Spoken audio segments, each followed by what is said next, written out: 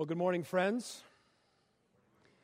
It's a great honor for me and Amy to have the chance to be with you this weekend. I bring you greetings from brothers and sisters in Christ from Gospel Fellowship Church in Glen Ellen, Illinois. And I wish I had my whole family here, but I'd like to at least show you a picture. There's Amy. You get the better version in person right here, but we've got these 6 blessings. our W, Lissy, J.D., Laney, Millie, and Ray. Boy, girl, girl, boy. 15, 13, 11, 9, 5, and 3. And I think I feel like I skipped one there. I'm not sure. But and then we've got the blessing of baby on the way, Lord willing, in November. So as you can imagine, life is very full and challenging and blessed. Now, I want to give you a quick background into the personal nature of what I want to share with you today. Summer of 2004, God brought me to a deep place of change in my life. Long story short, I had been a youth pastor for 10 years. Amy and I had been married about that same amount of time. And my number one passion, my number one focus, my number one vision was passing my faith to everybody else's children as a youth and family pastor at my church. I was investing myself in everybody else's marriage, investing myself in everybody else's family. And at the same time, I did not have a vision and a passion to shepherd my own children, to really invest spiritually in my own family, to really invest spiritually in my own marriage.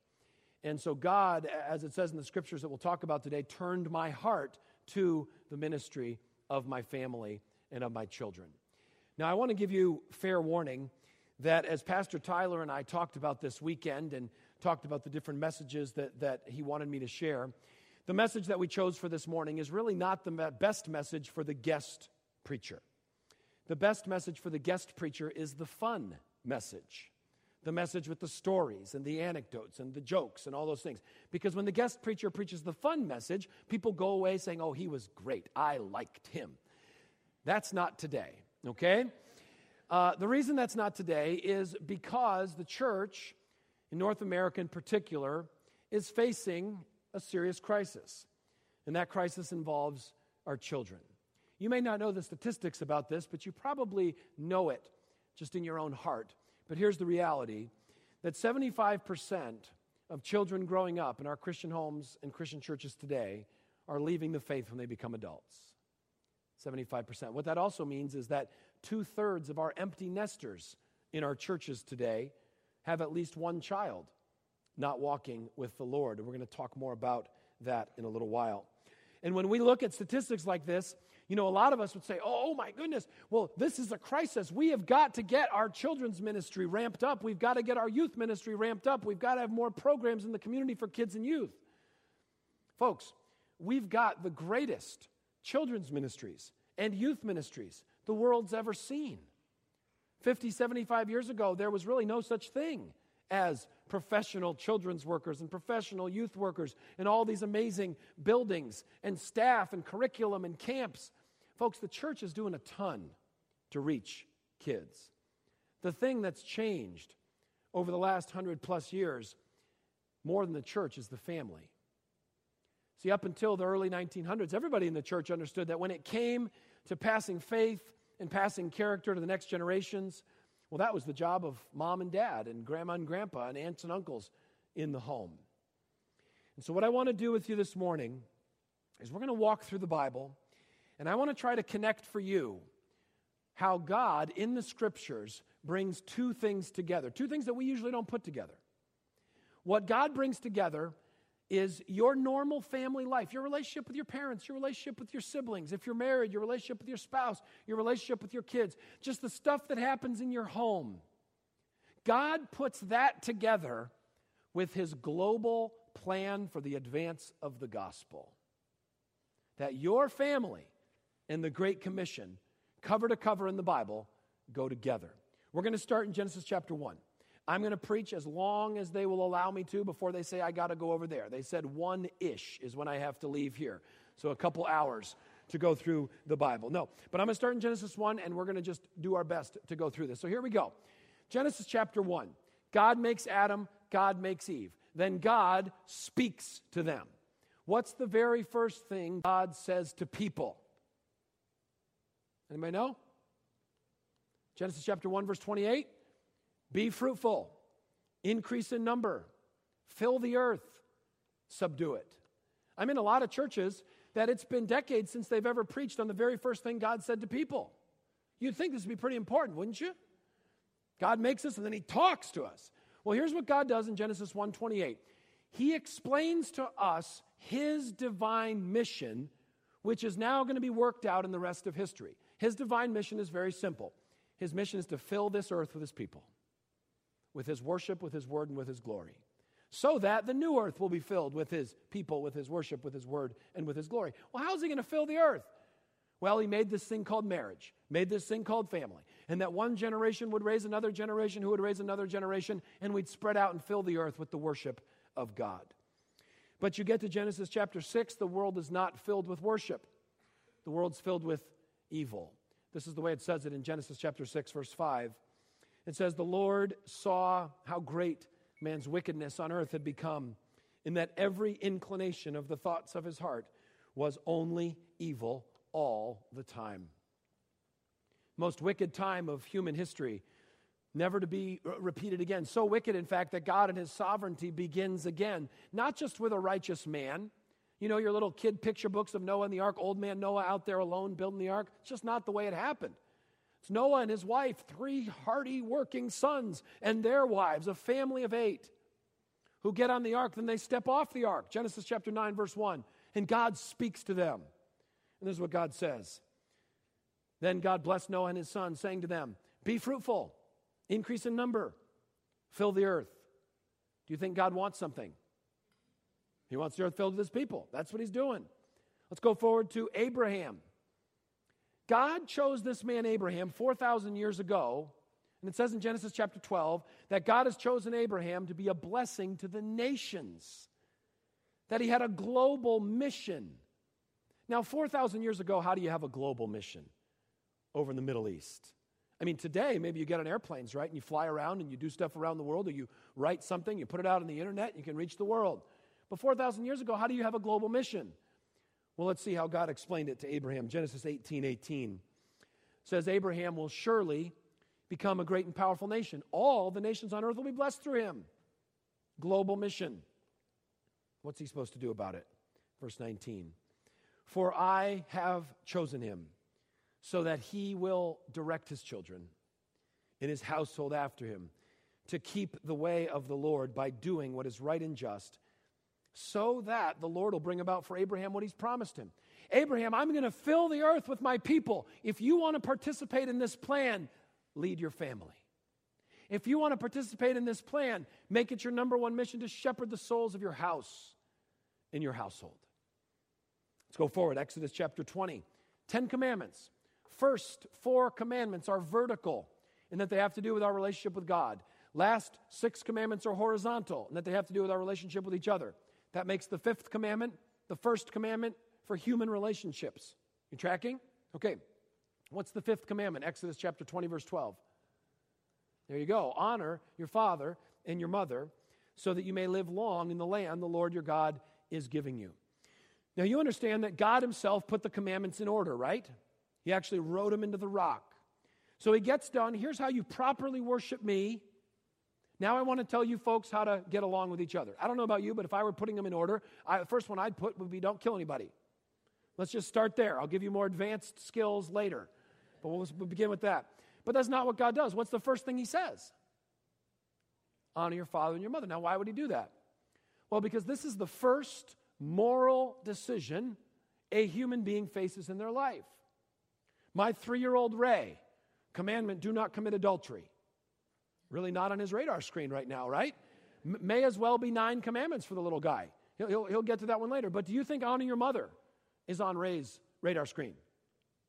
Honor your father. Absolutely. Young people, students, listen closely to me. One of the best ways that you can discern how you're doing as a girl or a boy or a young man or a young woman, especially if you're a follower of Christ, how am I doing growing in faith? One of the best ways that you can discern that is to ask yourself, how well do I honor my mother? How well do I honor my father? Because honor for your mother, honor for your father is practice and preparation for your honor of God. Now, as a youth pastor, I had a a difficult time teaching this, actually, because it looks like we've found the secret to long life, right? The world's trying to find long life. What's the secret to long life? And it looks like God says that if you honor your father and your mother, you will live 80, 90, or 100 years, right? Honor your father and mother, and you will live long in the land the Lord your God is giving you. But can I really stand up in the pulpit and say, if you honor your parents, that you're going to live 80, 90, or 100 years? I don't know. It doesn't seem quite right. Therefore, like the child that dies of illness or accident must not have honored their parents then, right? Because they didn't live 80, 90, 100 years. So what I would always do is I would say, okay, honor your father and mother, and if you obey this, God will bless you.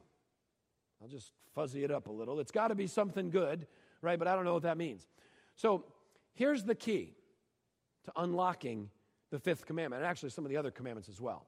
The key to unlocking this promise, which is reiterated in Ephesians chapter 6, is that the 10 commandments are not just given to individual people. They're given to the faith community. And some of the YOUs in the 10 commandments are plural YOUs, not individual YOUs. So the heart and the spirit behind the commandment and the other scriptures I'm sharing with you today is this, that if moms and dads and grandmas and grandpas will follow God, and their children and their grandchildren will honor their parents in the most important way a young person is to honor their parent, which is by receiving the faith that's passed to them and following in the footsteps of the faith of their parents. If that happens, then the people of God, the community of faith, or in New Testament terms, the Church of Jesus Christ, will live long in the land. Guaranteed. Lock-tight promise from God. Imagine here at St. Paul's, God uses the moms and dads and grandmas and grandpas and aunts and uncles to win the hearts of their children and grandchildren and nieces and nephews. What could stop your church? Answer? Nothing. Nothing can stop a church that advances with multi-generational faith. And it's actually a promise from God. Let's go forward to Deuteronomy chapter 6. We had this read to us a moment ago. Jesus says it's the most important commandment in the whole Bible. Love the Lord your God with all your heart, with all your soul, with all your strength. These commandments that I give to you today are to be upon your hearts. Now, immediately following the great commandment, God gives his people a mission. He gives us a mission and a very specific practical action step. This is what I want to show you. Love the Lord your God with all your heart, all your soul, all your strength. These commandments I give today are to be upon your hearts. Now, if you want to love me, if you want to be a missional, Great Commission, externally focused Christian, I have a mission for you. Here it is. Next verse. Impress them on your children. If you're a parent, if you're a grandparent, your mission in the world starts with the souls of these children entrusted to your care. Now, how many of you are here and it's the desire of your heart to love God? You struggle every day, but boy, it's the desire of your heart to love God. Okay. For those of you, grandma, grandpas, aunts and uncles, moms and dads, how many of you it's the desire of your heart that the young ones in your family love God? You really want them to love God too. Okay. Next natural question for God, at least for me, would be, okay, God, yes, I want to love you. Yes, I want my kids to love you, but how? Is there anything concrete or specific that I could possibly do, especially with all my character problems and sin issues? What could I possibly do to help shape the hearts of my kids with a love for God? Very next verse, God speaks to that. Love the Lord your God with all your heart, with all your soul, with all your strength. These commandments I give to you today are to be upon your hearts. Impress them on your children. Mission 1. And how do you start doing that? Next verse tells us, talk about them when you sit at home. Love the Lord your God with all your heart, with all your soul, with all your strength. Talk about God at home with your family. Pray at home with your family. Open his book at home with your family. Down through the Christian centuries, this has been called family worship. Family worship, these few moments of the day where the family gets together to turn their hearts to God in prayer and faith and repentance and turn their hearts to his word. Unfortunately, today, 1 in 20 Christian families practice this.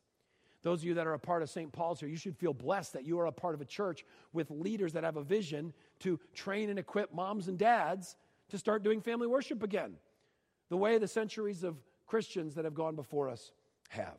All right. We're going to fast forward our way through the Bible. We're going to go to the last book of the Old Testament, Malachi, the Italian prophet. Malachi, thank you for the snicker. Malachi chapter 4, verses 4 through 6. This is the final words of God in the Old Testament.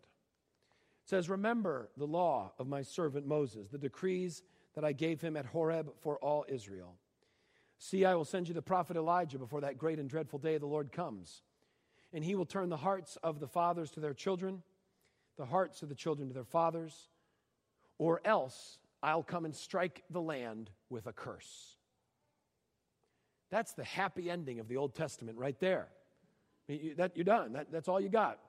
The Holy Spirit promises He's going to work in such a way that the hearts of fathers are going to turn to the ministry of their children, and the hearts of children are going to turn back to their fathers. And God says if this doesn't happen, He's going to strike the land with a curse. And I wonder, in our nation, if we've invited the curse of God. If we've invited the curse of God upon us, as men's hearts have turned away from their families. And certainly that was me up until a number of years ago. Now, I want to show you something that is absolutely amazing to me. The Old Testament ends with this vision of the heart connection of parents and their children, particularly fathers. That's the end of the Old Testament. And the New Testament begins with the exact same words. The link between the testaments that God has given us is the turning of the father's heart to his children. Now, we've got the last words of the Old Testament here in Malachi 4. The first thing that happens in the New Testament, 400 years after the promise, Messiah is coming, Messiah is coming, Messiah is coming. When is he coming? An angel Gabriel appears to an old man named Zechariah. And he speaks to this old man, Zechariah. Those are the first words of God since Malachi chapter 4. And he speaks to Zechariah about the baby growing in his wife Elizabeth's womb. John the Baptist, that's who we know him as. And the angel speaks to Zechariah and he says this. So these are the next words of God after Malachi chapter 4. The angel says, many of the people of Israel will he bring back to the Lord their God. And he will go on before the Lord in the spirit and power of Elijah. Does that ring a bell? Malachi chapter 4. Now what's John going to do? How is John going to prepare the people for Messiah? He's going to turn the hearts of the fathers to their children, and the disobedient to the wisdom of the righteous, in order to make ready a people prepared for the Lord. Do you want the hearts of your children, grandchildren, nieces, nephews prepared for the Lord? Turn your heart to them. Ask God to make it the number one mission of your life, whether your kids are 55 or 5 years old. Ask God to make it the number one mission of your life to impress their hearts with the love for Him. Let's talk about Jesus' Great Commission. Matthew chapter 28. Jesus gives His followers this instruction. Therefore, go and make disciples of all nations, baptizing them in the name of the Father and of the Son and of the Holy Spirit, and teaching them to obey everything I've commanded you. And surely I'm with you always to the very end of the age. I want to suggest to you that the Great Commission is a reiteration and an expansion of the first commandment in Genesis chapter 1. Let me show you what I mean. Jesus says, make disciples. The first commandment in Genesis 1 says, be fruitful and multiply. Jesus says, of all nations. First commandment says, fill the earth. Jesus says, teach them to obey everything I've commanded you, which is the whole Bible, by the way, because it's all the word of Jesus.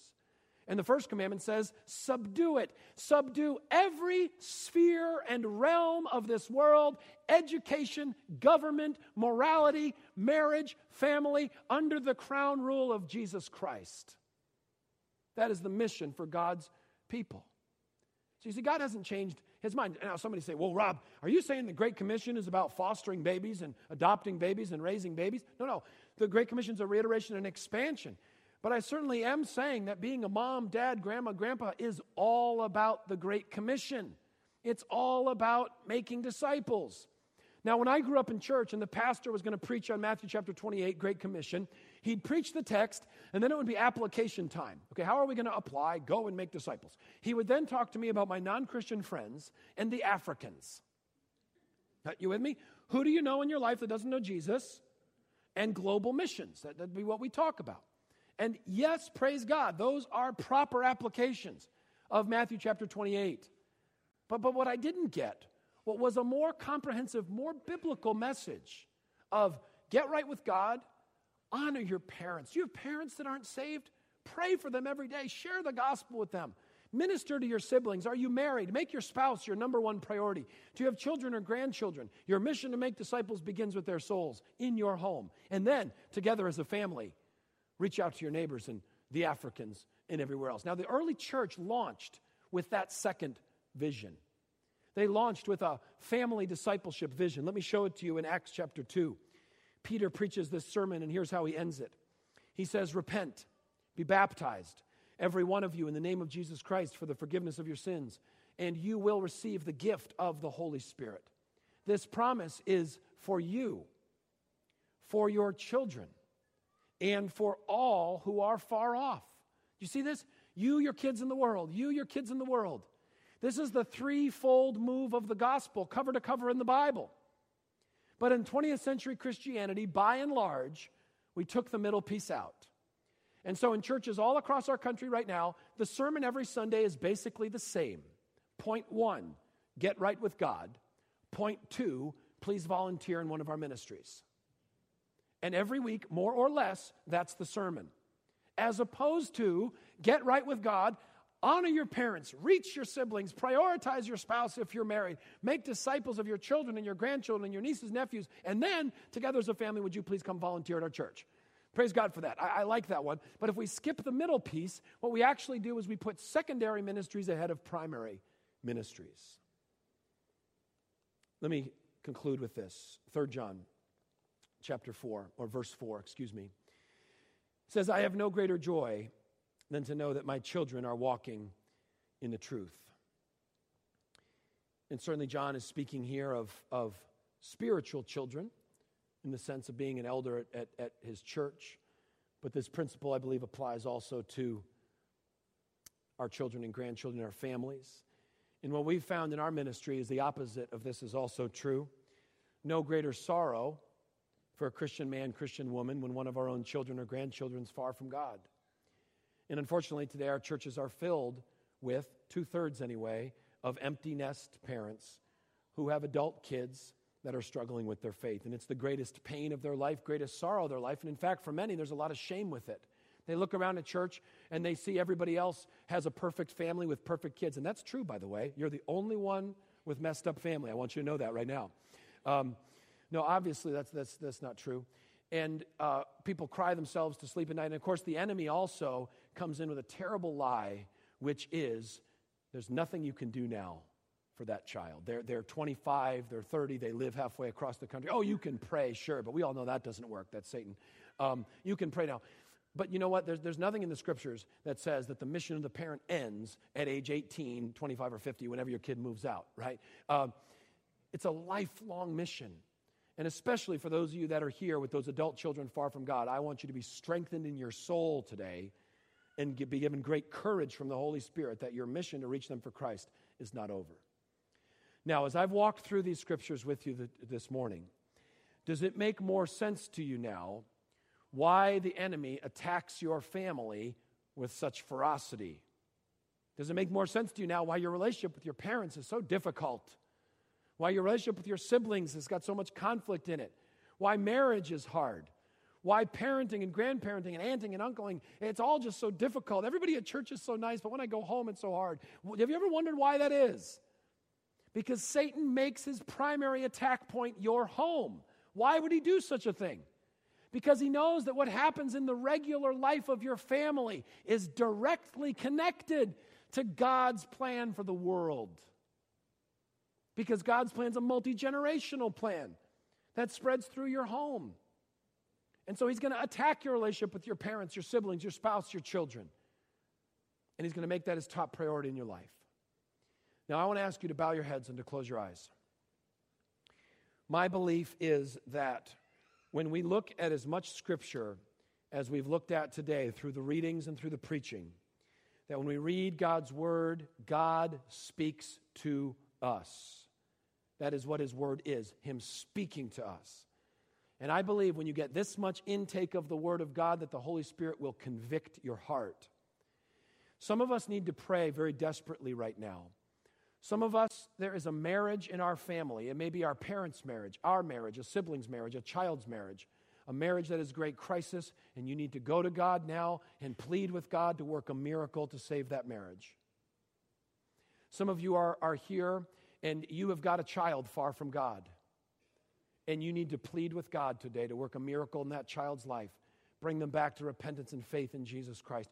You may be a head of a household. You may be a head of a household, and just like me, you have not been the spiritual leader of your home. You have not been the shepherd of your family. You've not led your family in family worship. And God convicted you of that today. And you need to repent. I encourage you, if you're a head of a household, one of the things you may need to do is put a hand on a household, a family member. It may be a spouse, maybe a child, maybe a brother or sister. You may need to pray out loud. God, I confess, turn my heart to my family, turn my heart to my children. Make me the leader of this family that you created me to be. Use this time to pray now. God is listening to your prayers.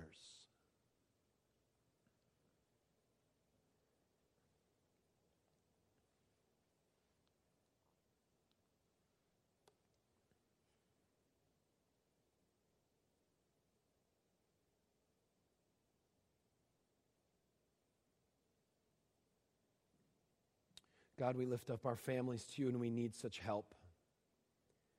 Lord, we have brokenness and sadness and hurt in every one of our homes, in every one of our family trees. So God, many of the people in this room right now have lifted up prayers, pleading with you for miracles. Miracles of marriage reconciliation, miracles of prodigal children coming home, miracles of changing a heart of a head of a household to lead and be the shepherd of that home. Would you hear and answer these prayers for the sake of your Son, Jesus? Amen.